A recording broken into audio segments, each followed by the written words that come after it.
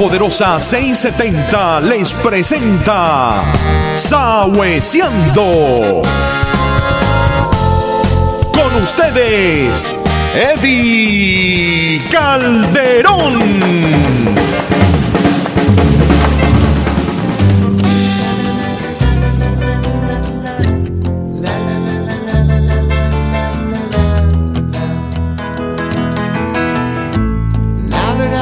Everything to you. You say you wanna start something new, and it's breaking my heart you're leaving. Maybe I'm grieving, but if you wanna leave, take good care. Hope you have a lot of nice things to wear, but then a lot of nice things turn bad out there. Oh baby, baby, it's a wild world. It's hard to get by just upon a smile. Oh baby, baby, it's a wild world. I'll always remember you like a child girl. You know I see. Sí, señor. Un minuto, señoras y señores. Esto es casi interplanetario, porque que yo llegue a la emisora y que a la una misma comience es una cosa, vaya, increíble. Bueno, dice Barba que es motivo de su existencia, y voy a decir que sí, porque él está ahí y me dijo, dale, me dijo así, no me dijo señor Calderón ni nada de eso, me dijo, dale, y ya tú sabes, tienes que ir directamente. Nada, me siento muy bien, estoy aquí regresando de unas giras entre pastillas y hospitales, pero me siento que muy requete bien. Eso que están escuchando, Cat Stevens, un gran cantante. Ese era el modelo de las cositas que él hacía, como era hace años que no lo veo. Está blanco en cana, está él que era un tipo trigueño con barba, es de origen griego. Cat Stevens, ese no es su nombre real, es su nombre artístico, pero sí pegó muchas canciones así, de ese tipo de pop, muy rico, a mí me gustaba mucho, y no solamente a mi persona, que yo soy poco, al mundo entero de la época, pues Cat Stevens fue un personaje muy importante. Comienzo este programa diciéndole que hoy es martes, y por ahí ya debe venir andando ya Mabel Fajardo con su torre de Mabel, o la torre de Mabel. Mabel y su torre, o la torre de Mabel. Así es como. Quiero comentarles que el hecho que haya faltado no quiere decir que me sienta en deuda con los oyentes. Me molesta faltar a mi trabajo, porque no hay nada como un día tras otro para uno, para la vivencia de uno, para el estado de uno, el estado de ánimo, y para el público. Yo me debo a ustedes, ya que ustedes son los que hacen este programa, ya que ustedes, la existencia de ustedes es lo que permite que uno esté en radio, porque cuando uno no tiene rating, pues simplemente lo sacan del aire. Y así que gracias a la existencia de los que nos escuchan, pues yo estoy acá. Y que se me malcría, que se me quiere, se me da valor. Eso sí es verdad. Ya los premios Jorge van a salir, ustedes saben que es como una estatuilla del Oscar, unos premios que se van a dar a los que escuchen más la radio de La Poderosa. Por ejemplo, si eso se va a hacer una encuesta, y si usted escucha la radio de 7 a 7, bueno, se le da un premio Jorge, que es un premio, un Jorge bañado en oro. Si la oye de 5 a 12 de la noche, se le da un Jorge de plata. Y si le escucha a la emisora alrededor de 2 o 3 horas, se le da el premio Jorge sin bañar, la estatuilla. Pero son estatuillas muy caras, que la hizo Serafín de Ñogo Barato. Y la verdad que ya los premios están andando, ya en cualquier momento echan a andar. En mi convalecencia, de fin de semana estuve escuchando mucha música pretérita y alguna que otra que no es de mi época. Para serles sincero, más música que no es de mi época que la que es de mi época. Y ahí, estando con Paquito Sentí, mi amigo y gran locutor, que ha oído mucha música, y tenemos muy criterios musicales muy similares, aunque él es muchísimo más viejo que yo, que la gente se pregunta, uy, ¿cómo este tipo está vivo todavía? La gente lo preguntan y coño, si me escucha, dice, lo acabé con él. Nos pusimos a oír a dos intérpretes. Esto que les voy a poner y que les voy a presentar es una cosa que tiene pegado a 50 años. Tiene 40 y tantos años. Es el comienzo de la carrera de José José, y ya acompañado a la guitarra y también en esta canción con un cantante muy famoso ya. Era más madura en esta época, que sería, pongamos, el año 70 y algo. Señores, pero es a dúo los dos los que disparan. Y yo en el año 70, 72 estaba en el rock and roll. Lo menos que oía era Cat Stevens. Esto que acaba, lo menos que oía, lo más suave que oía. Yo estaba en Led Zeppelin, y estaba en Santana, y estaba en Chicago, que es mi banda americana. Me salió un verso. Y no escuchaba estas cosas. Pero señores, los que son mayores que yo, que escuchan la emisora, los que son menores que yo, vean la diferencia de la música popular latinoamericana de hace 45 años a la música popular latinoamericana de hoy en día. Yo no lo inventé. Oigan a estos exponentes, repito, estos boleristas. Aunque no les guste, caballero, mándenle recado a los reggaetoneros. Oigan a Carlos Lico y a José José en esta maravillosa canción. Amor mío,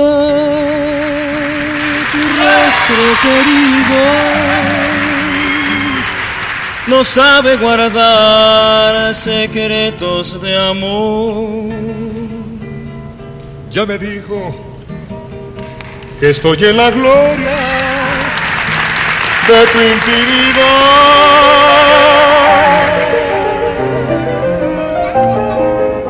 No hace falta decir que me quieres, no me vuelvas loco con esta verdad.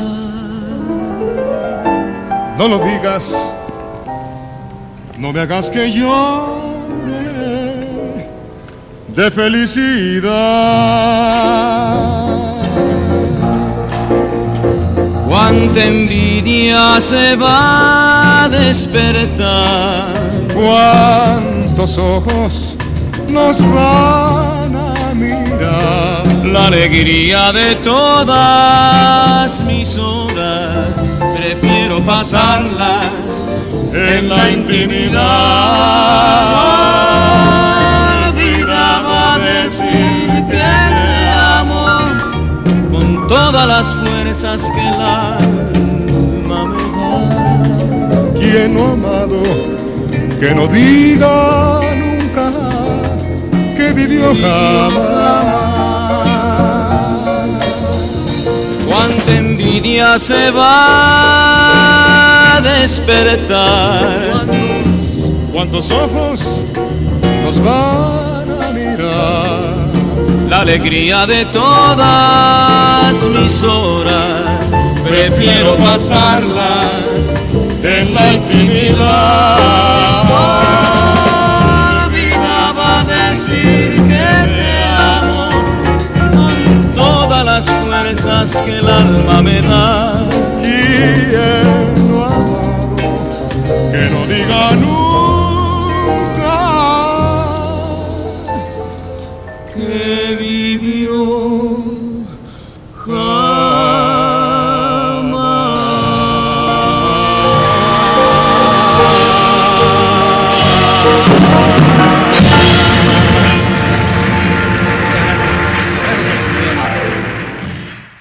Señores, llamó señorita Dañana y el Chocolate, llamaron repudiando a esta música. No, vaya, es impresionante, qué belleza. Como dice del ser humano, esa era la música popular hace 45 años en América Latina. Como dice del ser humano. ¿En qué etapa estamos nosotros como ser humano que estábamos en esa época, comparado con lo que se hace por lo general, lo que es popular en América Latina hoy por hoy y en el mundo entero, sin duda alguna? ¿Tenemos aquí por ahí? ¿Perdón? De las elecciones, que es Julio Martínez. Las elecciones de Sawesiando.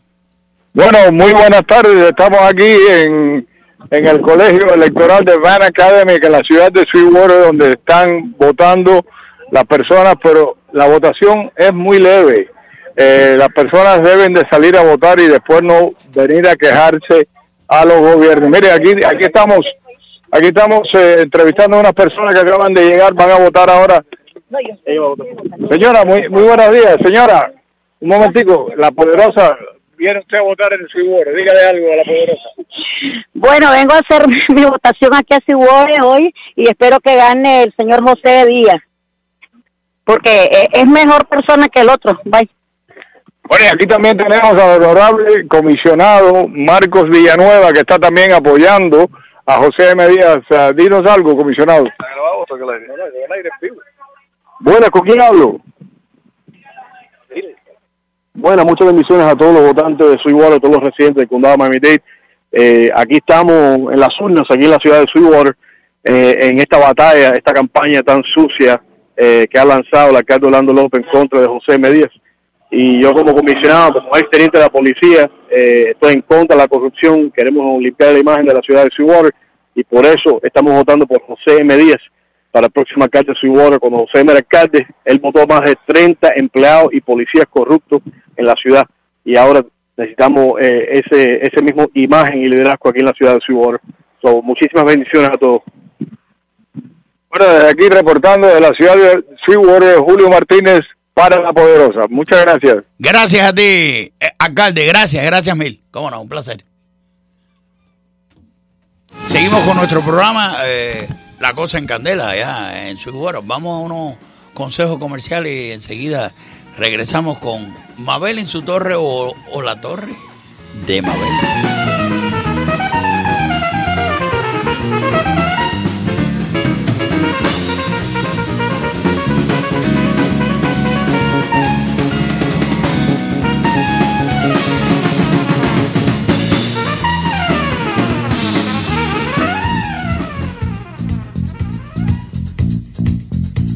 La Torre de Mabel.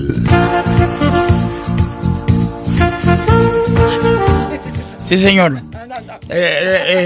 Hay una frase que se repite que se llama chúpalo pero no lo muerda. Es una cosa que en la cabina tiene que ver con, para que no piensen en otra forma, tiene que ver con un chocolate afroamericano. Chocolate negro. No se puede decir negro. No, negro no. Cuidado que tiene problemas. Chocolate afroamericano que me dio Mabel desde su torre. Buenas tardes, Mabel. Buenas tardes, Eddy. ¿Estás sobria?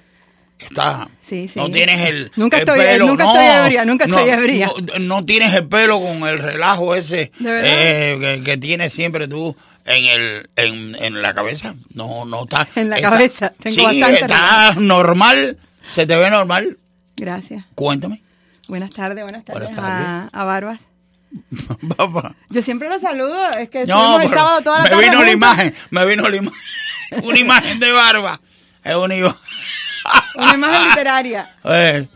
Sí, una imagen literaria. Buenas tardes a los oyentes. Y la verdad es que me sentí un poco... Tengo varios recados, pero sobre todo uno de René que te está intentando llevar, dice que al lado blanco de la vida... Con Barbas quiere llevarte al Real Madrid. Dile que no. Bueno, díselo tú, dice que te está escuchando. Dice Barba que en 5 años que no le hablen de fútbol. Así que tengo que esperar 5 años para hablarle de fútbol. Bueno, entonces... Yo sigo con el Barça, pero más nada, hay que sufrir. Hay que estar con los que a uno le gusta, las con buenas los y que las no le malas. gusta hacer, más nada. Contigo pan y cebolla. Y entonces, coger el teléfono y no contestarle a lo que sabe que lo van a arañar. Claro. A esa gente no. No, Pero yo bueno, eso es parte de vengo la a vida. acariciarte. Yo vengo a acariciarte intelectualmente. Usted viene a acariciarme Siempre. y es aceptable porque hay diferencias sexuales muy importantes. Como el pasado martes estuvimos hablando de varios temas y te puse un hip hop. Bueno, no, yo quiero decir algo. El miércoles yo no estuve acá, pero nosotros grabamos el programa. Estuvimos, claro. Estuvimos porque nosotros grabamos el programa del miércoles que no digas nada porque hoy vamos a hacer la continuidad. no, pero vamos a decir, y entonces voy a decirlo como es. Jorge vino y le dijo a Barba, quita esa mierda, le dijo más o menos, y entonces Barba lo quitó con una pistola de agua que tenía Jorge. Sí. y entonces el programa quedó un poco disgregado. Y Quedó pasado por agua. Quedó pasado por agua. Claro. Entonces ya no. O sea, vamos a hacer hoy un programa duro. Este programa es en vivo. Claro. Ujú. 1:16, ¿no? Sí, señor. Bueno, la tarde, pero martes 28 de... en vivo. Sí. Vamos Vamos a... Eddy, te traigo quiero resarcir lo que Qué la linda, pasada resarcir. semana... Sí, quiero resarcir. La pasada semana te puse un hip hop, reggaetón en mongol. Creo que todavía no me lo perdonas. ¿Tienes algún tipo de reacción negativa? Pero se acaba de poner a Carlos Lico y a José para asesinar. Sí, pero mira qué Y maravilla llamó te traigo. La señorita Dayana y Chapapote llamaron ahora mismo acá quejándose de esa buena Tú música. sabes que cada martes tú le dedicas o cada día a los reggaetoneros alguna música y entonces te traigo una para que se la dediques hoy martes. Okay. Es uno de mis cantantes favoritos y una de mis canciones tanto de pasiones como de tranquilidades. Okay. Manolo García, Pájaros de Barro. Vamos a empezar con La conozco. Claro.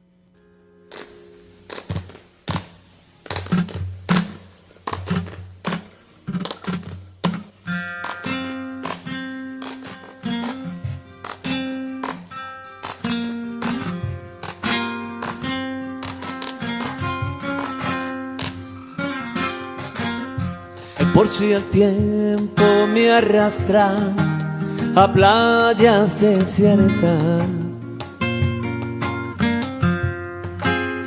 hoy cierro yo el libro de las horas muertas. Hago pájaros de barro, hago pájaros de barro y los echo a volar. Por si el tiempo me arrastra a playas desiertas, hoy rechazo la bajeza del abandono y la pena. Ni una página en blanco más. Siento el asombro de un transeúnte solitario. En los mapas me pierdo, por sus hojas navego. Ahora sopla el viento cuando el mar quedó lejos hace tiempo.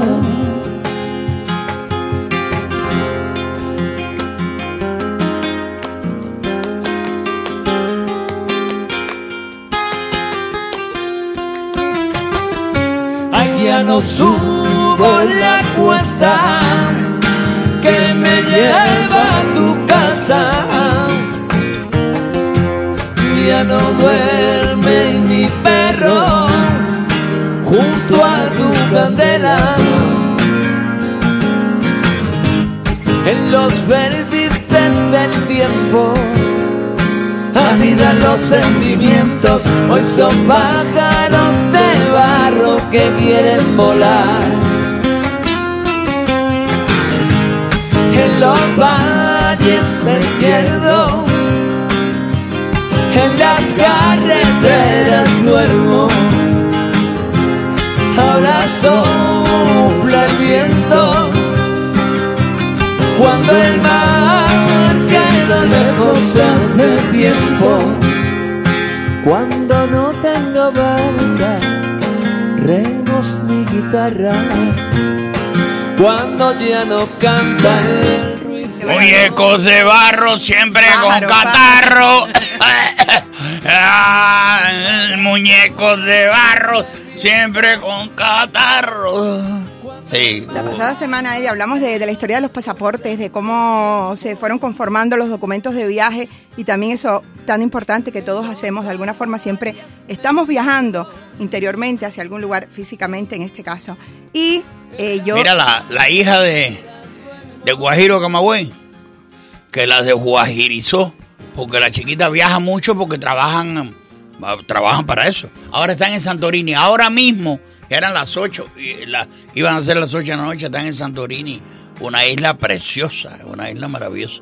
El objetivo, Eddy, es que la audiencia conozca a una, iba a ser una historia, una proeza, una circunstancia que ocurrió en 1889 y fue el viaje, la vuelta al mundo en 72 días. Alguien quería un poco competir con la vuelta al mundo en 80 días, una vuelta, una novela de... No, de Julio Martínez, que acaba de salir de ahora. De Julio Verne. Quien fue además un apasionado de los viajes. Él había nacido en un puerto, en la ciudad portuaria de Nantes, y esto generó que él estuviese siempre en relación con aquellos que iban y regresaban. Siempre, todos los que hemos nacido cerca del mar o cerca de algo que te da barco, entrada, salida, siempre tienes ese halo. Y entonces, en este caso, vamos a hablar de una... Hoy te traigo otra Elizabeth. ¿Quieres otra Elizabeth en tu vida por un ratito? No quiero más. ¿No quieres? No quiero más. ¿Te va tan mal? Yo soy un hombre muy por el libro, by the way, así. Bueno, ya que eres tan por el libro, vamos a escuchar a esto que nos va a llevar nuevamente hoy. Viajamos, porque lo que más me gusta de la semana es viajar contigo los martes. Vamos con este Gregorian, Eddy. A donde tú me lleves, ¿sí? Ok. Au-dessus des vieux volcans, glissez sous le tapis du vent. Voyage, voyage, éternellement. Le nuage en marécage, du vent d'Espagne au plus d'Équateur. Voyage, voyage,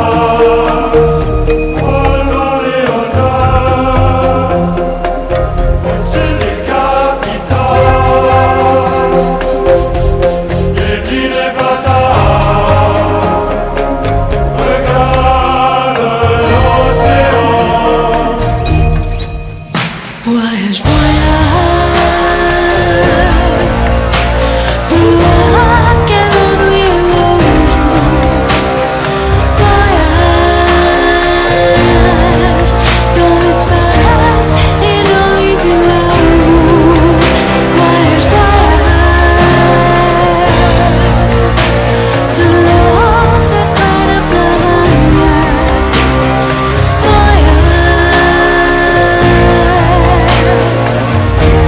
Et je vivrai bien.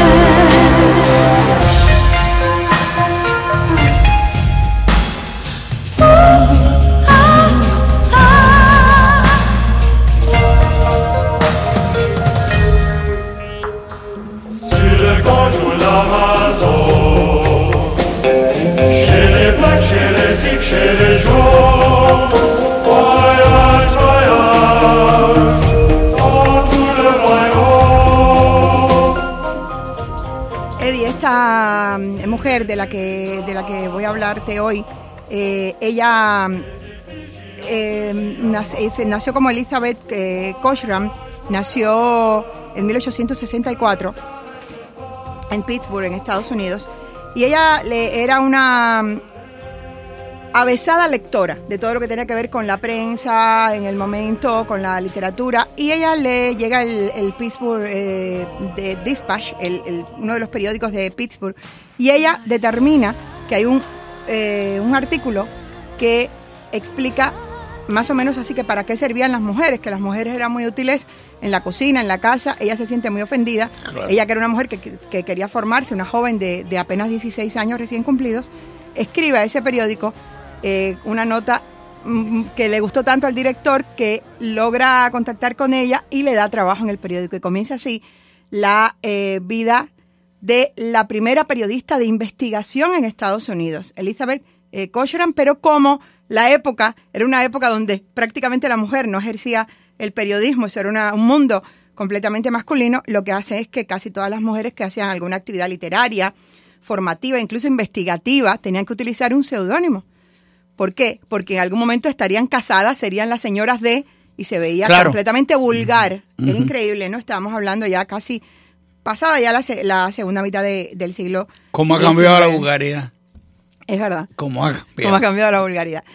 Y entonces esta joven utiliza el seudónimo de Nellie Bly y ella comienza a hacer periodismo local. La empiezan a destinar a las páginas de sucesos, las páginas de contar las bodas, de acontecimientos, y ella se aburre y pide investigar, pide hablar de cosas que ella veía que no funcionaban bien en la ciudad. Mete tanto las narices que el propio director del periódico la echa y se va a México, comienza a reportar desde México, regresa a Estados Unidos y es contratada en Nueva York por el gran Joseph Pulitzer, que fue quien generó a partir de es el premio Pulitzer, muy conocido, claro, el más reputado premio en periodismo. Él le da trabajo en cuanto a periodismo de investigación. Fue su jefe inmediato durante años. Fue su jefe durante muchos años. Claro. Y además Pulitzer fue el primero que a nivel, como dueño, a nivel estructural de una empresa, generó el periodismo de investigación, generó otro tipo de novedades en la comunicación y en los diarios. Y ella comienza a realizar denuncias de corrupción política, comienza a trabajar acciones locales e información local, y cuando en un momento determinado ella tiene información que en alguna institución psiquiátrica estaban abusando, torturando, incluso matando a mujeres.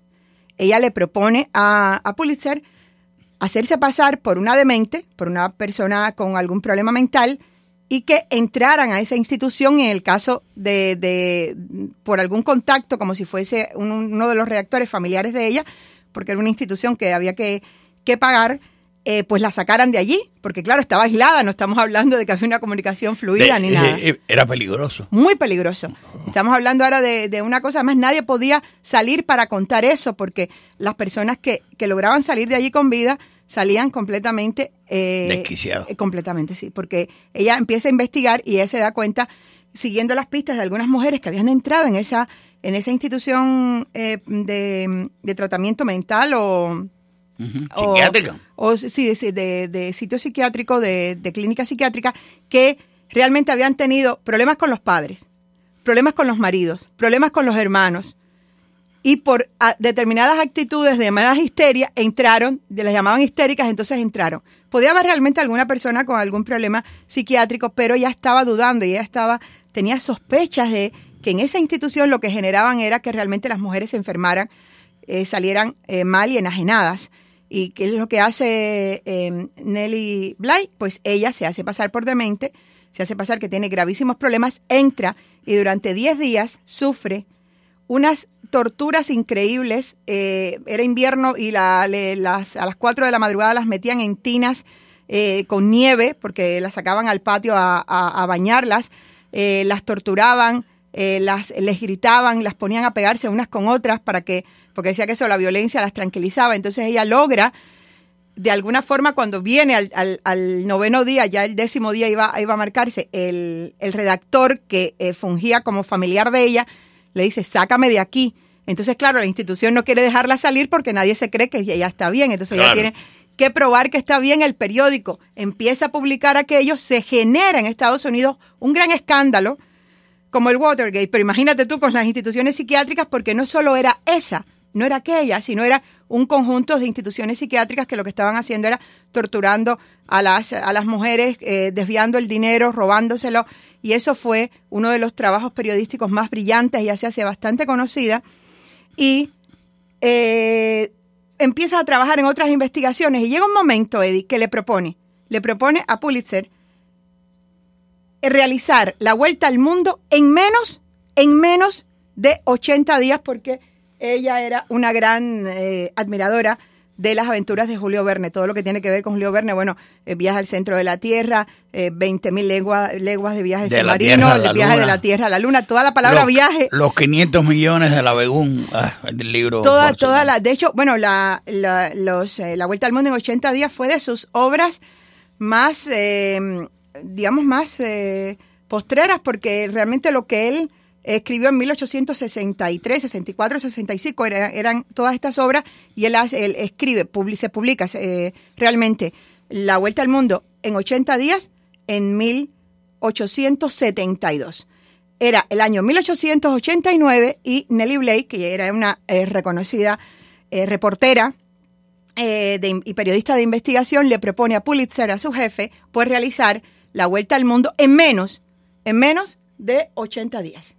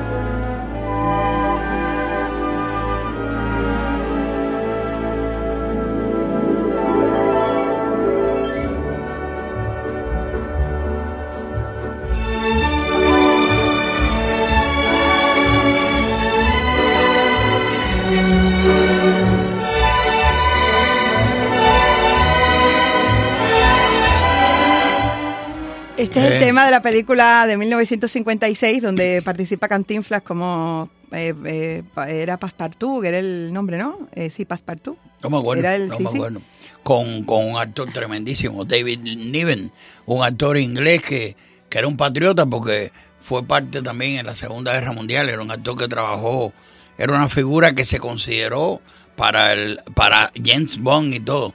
Y trabajaba en el cine, trabajó con Errol Flynn, trabajó con los grandes artistas de la época. Y ya aquí, joven pero maduro ya, una película muy interesante. Se hizo una moderna que la hizo. Sí, bueno, se han hecho muchísimas. Sí, pero esta, el glamour, la cosa que... Yo creo que con esta la primera dirigió película, Todds, que fue marido de Elizabeth Taylor. ¿Quién? Todds, que era productor, y él había contratado a alguien para la película. El director no supo ponerle todos los ingredientes que él pedía, y creo que fue el segundo esposo de Elizabeth Taylor. Y era un productor, un gran productor de Hollywood, y él dijo, bueno, si el director marido, era Todds, no recuerdo ahora el nombre, Eddie Fisher, bueno, ahí la cuenta es la fueron 7 esposos, creo que tuvo. Y Richard Burton entró y salió. Sí, pero creo que fue posterior. Ella tenía 23, 24 años con este señor, que era el apellido Todds, el nombre no lo recuerdo. Él era el productor, pero como el director no respondía a sus expectativas, le dijo, bueno, si no te gusta, hazla tú. Y eso fue decirle, perfecto, pues la voy a hacer yo. Y él dirigió La Vuelta al Mundo en 80 Una días. película bastante cara para la época. Es una película que se gastó, lo que he leído sobre ella, se gastó bastante y la película está muy bien hecha y también, como bien dijiste, la participación de Cantinflas fue muy acertada. Cantinflas estaba en el apogeo en el mundo hispano, era un artistazo y fue contratado ya. Hizo varias películas acá en Hollywood, pero esta es la más grande que haya trabajado. Ganadora de varios Oscars, la película ganó te escribe un amigo tuyo que no tiene el síndrome de Ricky Martin. Buenas tardes. Ese Godoy, que el director de la película se llama Michael Todds. Gracias, Godoy, muchas gracias.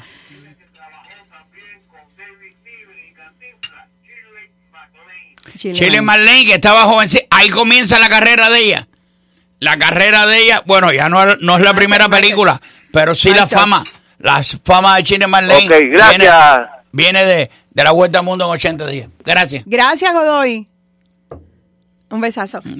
Bueno, que Godoy, que tampoco tiene el síndrome de Ricky Martin, y Kiko Argüelles te mandan un beso. Bueno, Kiko Argüelles nos envía un beso. Es embacado, Kiko, es embacado. Hay que barbicuciar. Es que Aquí nosotros nos íbamos a la emisora y nos íbamos para casa de Kiko a barbecuezar. Pero se me muda para la playa para andar mirando mujeres. Porque el lío de No, la mujer, no, él me ha hablado. Él dice que él tiene un interés especial por el mundo acuático, le gusta ver los barcos, los veleros, que él está interesado en ver el horizonte. Eso que ustedes están opinando. Bueno, no, idea que me hice yo. No. Bueno, Ver, siempre si pensando... malo. No, malo no. Muy bueno. Sábado, Bárbara, vamos a barbecuear con Kiko, güey. En el taller, aquí vamos para el taller. Él lo que no quiere invitar es a negros ni nada de eso. Gente prieta, muy prieta no quiere invitar. Ya tú sabes que se quedó fuera uno de nosotros. Ay, te estás dejando otra vez, ahora me di cuenta. ¿Qué? Te estás dejando otra vez. Ay, qué bueno. Mira eso, sí, qué bueno. Pues estamos con Nelly, no es que no me había fijado ahora. Nelly Blake, que ya empieza, sale... ¿Cuál era el problema? ¿Qué le dice Pulitzer? Pulitzer le dice, mira, no puedes dar la vuelta al mundo sola, eres mujer, año 1889, te necesitas protección y necesitas a alguien que te acompañe. Ella dice, no, yo quiero hacerlo sola y cuando llegue a los lugares ir reportando a través de telegramas y de las oficinas de correo al periódico. Y él le dice, es que vas a tener que llevar tantísimo equipaje. Recordemos cómo eran los vestidos de la época. Claro, los sombreros, además los abrigos, porque iba a ir por diferentes ciudades con tiempos y climatología completamente diferentes. Entonces ella decide, todo lo que voy a llevar cabe en un bolso de viaje, voy a llevar el mismo vestido, lo voy a lavar cuando en un sitio pueda pasarme más de un día y medio para poder lavarlo. De hecho, lo lavaba y se lo llevaba semihúmedo. Las enaguas las llevaba húmedas. Y entonces ella llevó en su equipaje, se llevó joyas. Unas joyas que las llevaba cosidas dentro del vestido para que no se las robaran. ¿De cambio algún tipo de cosa? ¿Con objetivo? No, para llegar a los lugares y poder venderlas. Por supuesto, claro, no podía llevar. En caso que no tuviera dinero. Llevaba 200 libras esterlinas, llevaba unos $200 también para poder moverse hasta comenzar este viaje, este intento de dar la vuelta al mundo en menos de 80 días. Entonces ella lo que llevó en su equipaje fue, el vestido, solo llevó un vestido, 4 mudas de ropa interior, un neceser, lápiz, papel, que además fue comprando durante todo el recorrido, una taza, pañuelos y 2 camisones. Es lo que llevaba ella. No sé los olores que terminó teniendo durante el viaje. Bueno, sí, se bañaba, no había problema en eso. Ella fue a New Jersey, fue a Londres, fue a París. Cuando llega a París se desvía y llega a Amiens. Y conoce, cuando tenía 61 o 62 años, a Julio Verne. Ella conoció a Julio Verne y le dijo lo que estaba haciendo. Y Julio Verne, cuando se le presenta a aquella joven que tiene 24 años, y le dice, no, voy a intentar emular a Phileas Fogg y dar la vuelta al mundo en menos de 80 días. Él dice, bueno, si usted, señorita, lo logra, yo la aplaudiré con las 2 manos y la voy a felicitar públicamente. Bueno, la felicitación es lógico, pero la voy aplaudir a aplaudir a 2 manos, es una no, porque expresión digo yo, porque a lo mejor se aplaudía con una sola mano. No, es una expresión coloquial que significa que lo voy a celebrar de una forma exultante. Jubilosa, ¿no? Claro. Llega continúa el recorrido, llega a Italia, atraviesa el canal de Suez, estuvo en Colombo, en Sri Lanka, siguió después le ayudó mucho todos los contactos que tenía con las autoridades del Imperio Británico. Claro, ella tuvo, lo cual no conozco, pero tuvo que haber hecho un análisis profundo de la geografía mundial y qué le convenía. Y Pulitzer también fue ayudando, es decir, Pulitzer era el dueño de uno de los periódicos más importantes. Hay lugares que no puedes ir, hay lugares que tienes que evadir, lo que ladear, lo que claro. Lo que ocurre es que coincide en que no pasó por ningún sitio donde existiese un conflicto bélico, unos problemas terribles, y entonces todo estaba muy bien. Y también las distancias de mar. La tierra es mar el 70% de... No, pero ella dijo que pudo haber dado la vuelta al mundo en menos tiempo, pero tuvo problemas con los medios de transporte. Claro. Llegó a Singapur, después a Hong Kong, a Yokohama, y de Yokohama a través del Pacífico regresó en barco a San Francisco. Pues logró Nelly Blake realizar, estaba emulando la vuelta al mundo en 80 días, pues realizó esa hazaña en 72 días, 6 horas y 11 minutos.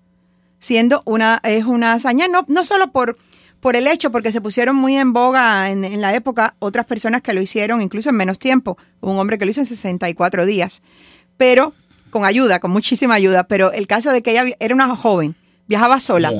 Mujer.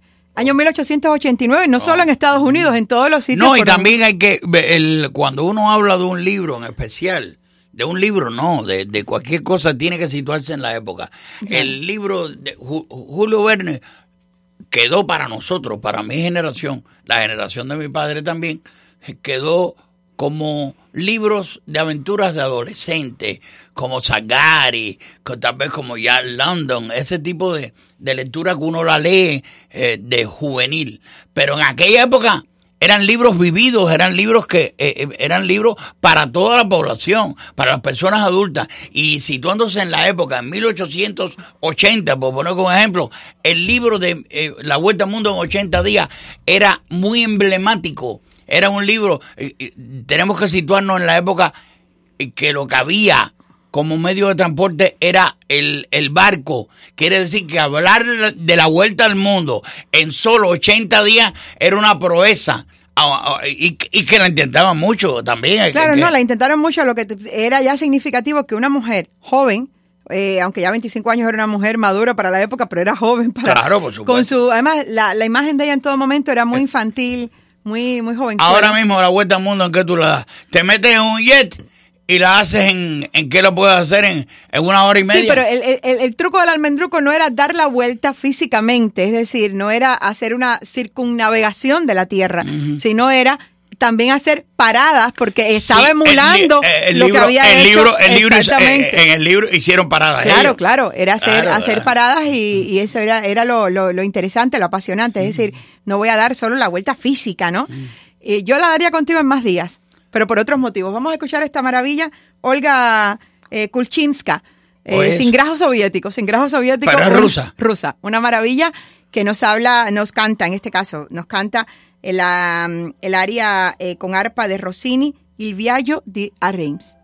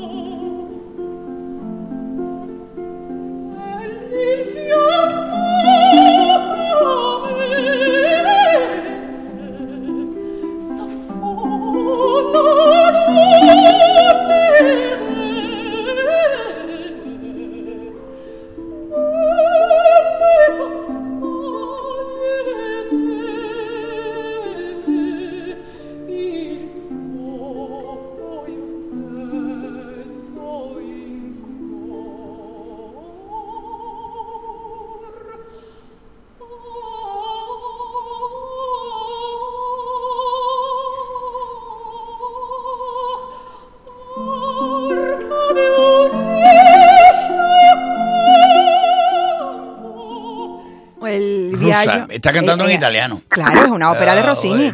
El viaggio a Reims es una ópera maravillosa que habla de viajes. Siempre estamos viajando, Eddy, de una manera u otra.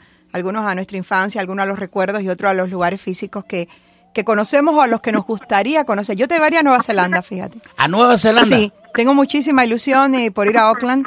Tú sabes que con los El Señor de los Anillos que se hicieron en Nueva Zelanda. Sí, se grabaron ahí. Se hicieron ahí. Pues le dieron un auge a Nueva Zelanda tremenda para hacer películas ahí. Tienes tanta. Pues muy barata. ¿Tú sabes qué película se hizo ahí? ¿Cuál? Esta Memorias de una Geisha. Se hizo en Nueva Zelanda y tú dices, ¿qué tiene que ver? Porque el problema es que era muy caro en Japón y entonces hicieron la aldea, hicieron todo con lo que trabajaba ahí. Tiene unos paisajes maravillosos. Habla con Jorge Rodríguez, tú que tienes acciones en La Poderosa, y nos mandan de reporteros. Pero tú sabes, mira, yo el dinero que tengo aquí metido en la emisora, yo no lo toco, porque es una cosa que va cogiendo su...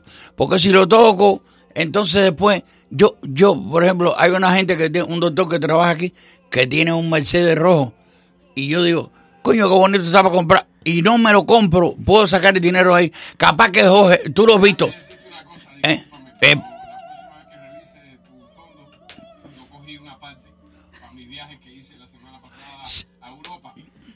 ¿Tú cogiste dinero ahí?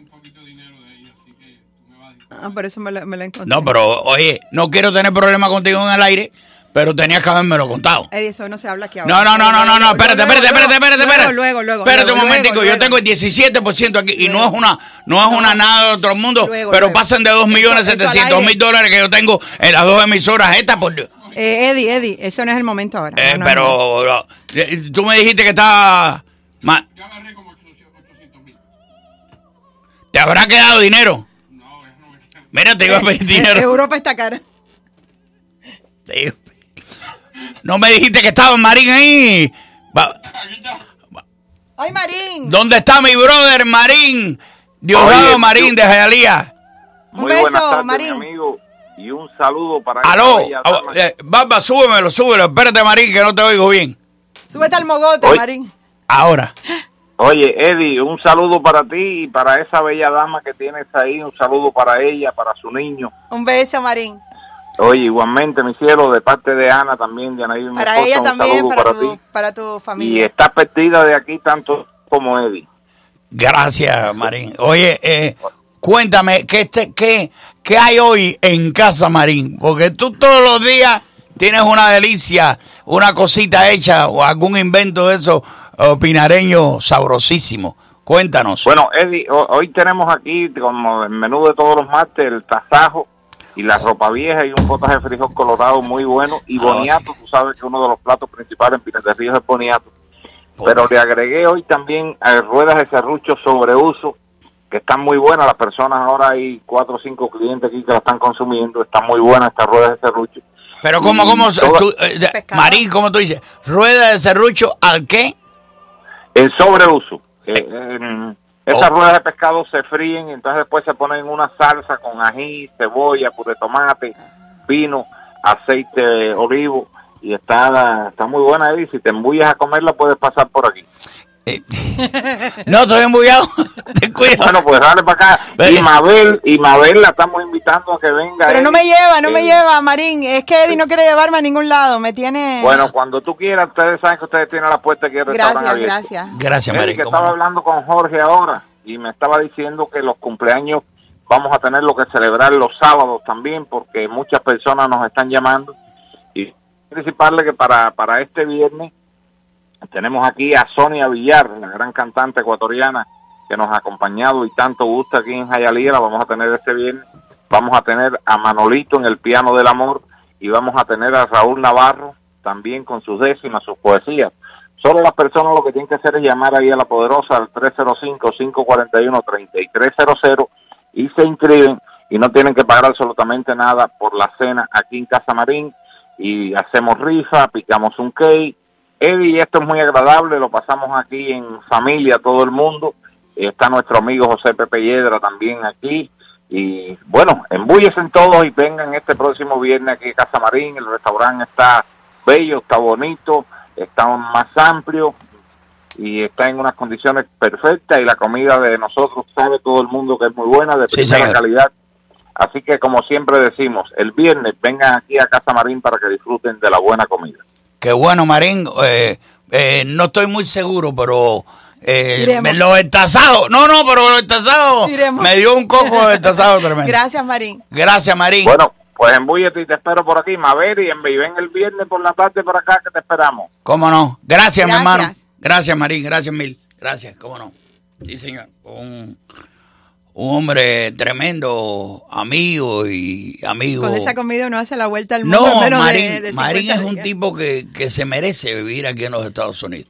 Son de esta gente que llegan con una mano atrás y una adelante y después tienen todo lo que se merecen y mucho más, porque es que él ha estado en restaurantes desde que llegó aquí, como manager, como haciendo cosas hasta que se compró su restaurante, que era pequeñito, que era como una especie de cafetería, y fue tumbando paredes, y hoy por hoy es la Casa Marín. Muy merecida y con comida muy buena, muy, pero buena, comida cubana muy rica. Sí, señor. Eddy, hay otro no sé por qué todos los que me escriben son hombres, pero dedicado a ti. Oh. No se dedican a ti. No. No, te dedican mucho más a ti porque tú los martes transformas el programa. Así que eres una especie... Es un programa Transformer. Das vuelta y todo. Arturo del Monte dice que tampoco has querido ir, que te ha invitado a muchas fiestas, a muchas cenas íntimas. El próximo party. A 2 velas, no sé, ha dicho a 2 velas. El próximo party de casa de Arturo del Monte voy a ir. Estoy en deuda con él y con Monguito Compagnoni. Pues ninguno de ellos me invita a mí nunca. No es cierto, no es cierto. No. Te están invitando. Voy a rectificar. Me ha invitado Arturo del Monte, pero Arturo del Monte, la forma que tiene de invitar es a lo guajiro. Es decir, ya yo tengo preparado un viaje, o tengo preparado un proyecto, y él te dice, Mabel, echa para acá. Y entonces echa para acá es inmediatamente, la inmediatez, no es inmediatez de la noticia, es la inmediatez de la fiesta. Arturo, que por cierto, no habían guajiros en el barrio mío. Yo vivo en Miami Lake, en la parte vieja. Todos eran urbanitas. Todos eran nada, y entonces llegó, pero echó a andar una especie de imperio guajiro, sí. Porque Arturo del Monte, lo voy a decir, porque Arturo del Monte es de la familia de los del Monte, de los productos del Monte. Y él, como era chiquito cabezón, lo desheredaron. No, un tipo así no puede tener... Y fue aquí a las cortes norteamericanas y fue con otro abogado de él, así más o menos mismo tamaño de él, y le puso una demanda, además, y le tuvieron que dar un poquito más de lo que tengo yo aquí en el 17% que tengo yo aquí las empresas, las 2 emisoras, le dieron a él, le tuvieron que dar, y de ahí cogió, alquiló la casa que él tenía a una gente un poquito más alta que él, y vino para mi barrio. ¿Tú no has ido a la casa de Arturo? Un lago en la parte de atrás, lleno de iguanas. Las iguanas te hacen que te sacan los dedos y todo. Pero tremenda casa. Ahí es donde hace party él, en la parte de atrás. Y siempre con laticas del monte. Tú sabes, lo que llegas a su casa y te lo que llega siempre tiene laticas del monte que te la puedes llevar. Porque ya después de las acciones, él tiene un almacén en la parte de atrás con todas las laticas del monte. Si tú descubres dónde es la casa de él, puedes tocar y llevarte todos los productos del monte, que él está obligado, por el juez le dio la patente, está obligado a llevarte las laticas. Las laticas del monte. Te llevas una pila de productos del monte que tienen unas delicias tremendas. Sí, señor. Y por eso él hace los paris, por el billete que cogió. Te propongo dar la vuelta, no al mundo, pero a todos esos lugares tan deliciosos. El programa está un poco disgregado hoy, sí, porque empezaron a entrar... ya no sé ni por dónde vamos. Pero empezaron a entrar los extranjeros estos. Pero te traigo un cantante que a mí también me gusta, de un género musical con el que compartimos también. Reggaetón en sueco. Me vas a tener ahora. Valóralo.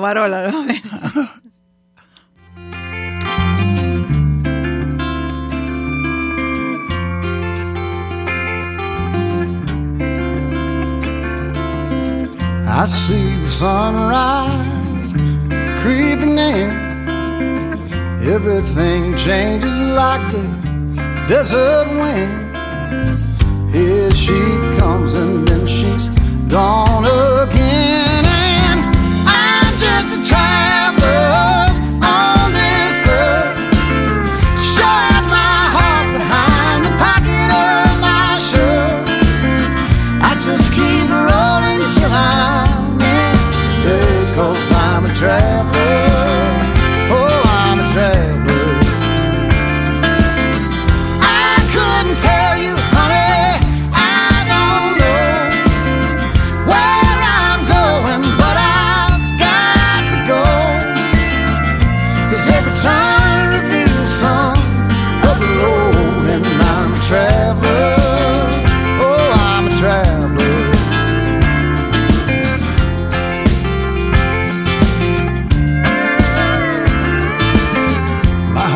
Each rhythm is a lonesome sound, just like the rubber turning on the ground. Always lost and nowhere bound. I'm just a traveler on this earth, showing my heart behind the pocket of my shirt. Cuéntame, country. Sí, es country, es el cante. Es que lo elegí precisamente porque, él dice, tiene un texto muy bonito, Chris Stapleton, que dice: solo soy un viajero en la tierra, tan seguro como que tengo mi corazón detrás del bolsillo de esta camisa.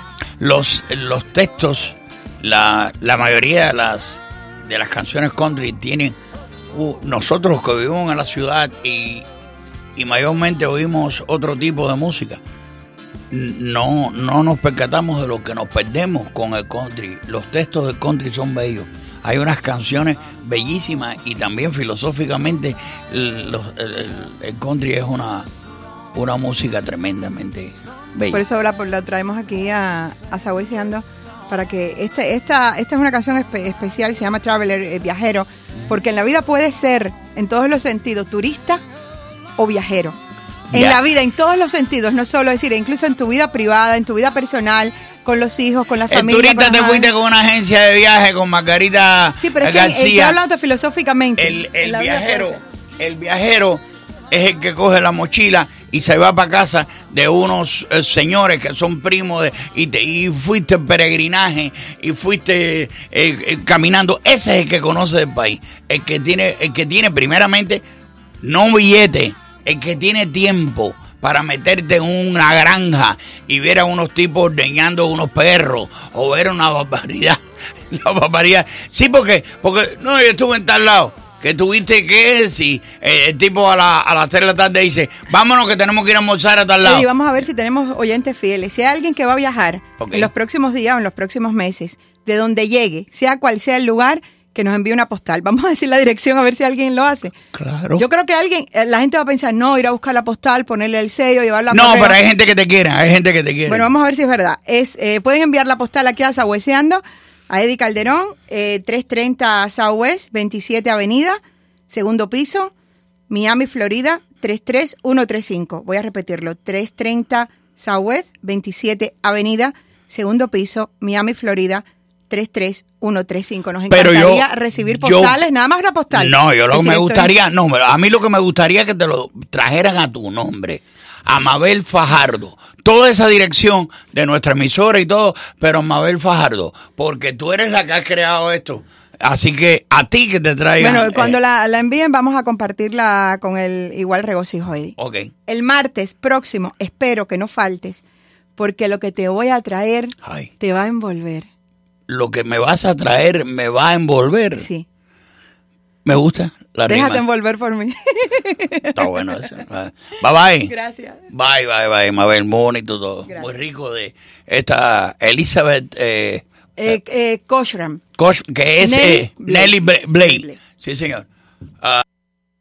La poderosa 670 presentó Sawesiando. Los esperamos la próxima con más entrevistas, más locuras, más personajes, con más de Eddy Calderón.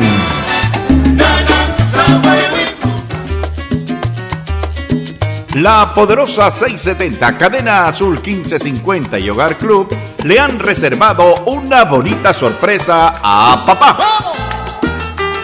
Para ti, mi viejo, y para todos los viejos del mundo.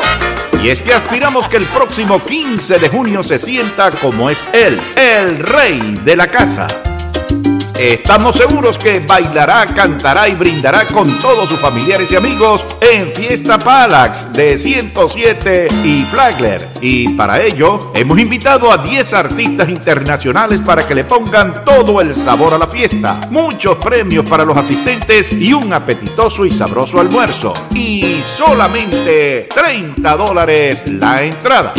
A ti te canto, papá. Dame tu amor. Dios te bendiga, papá.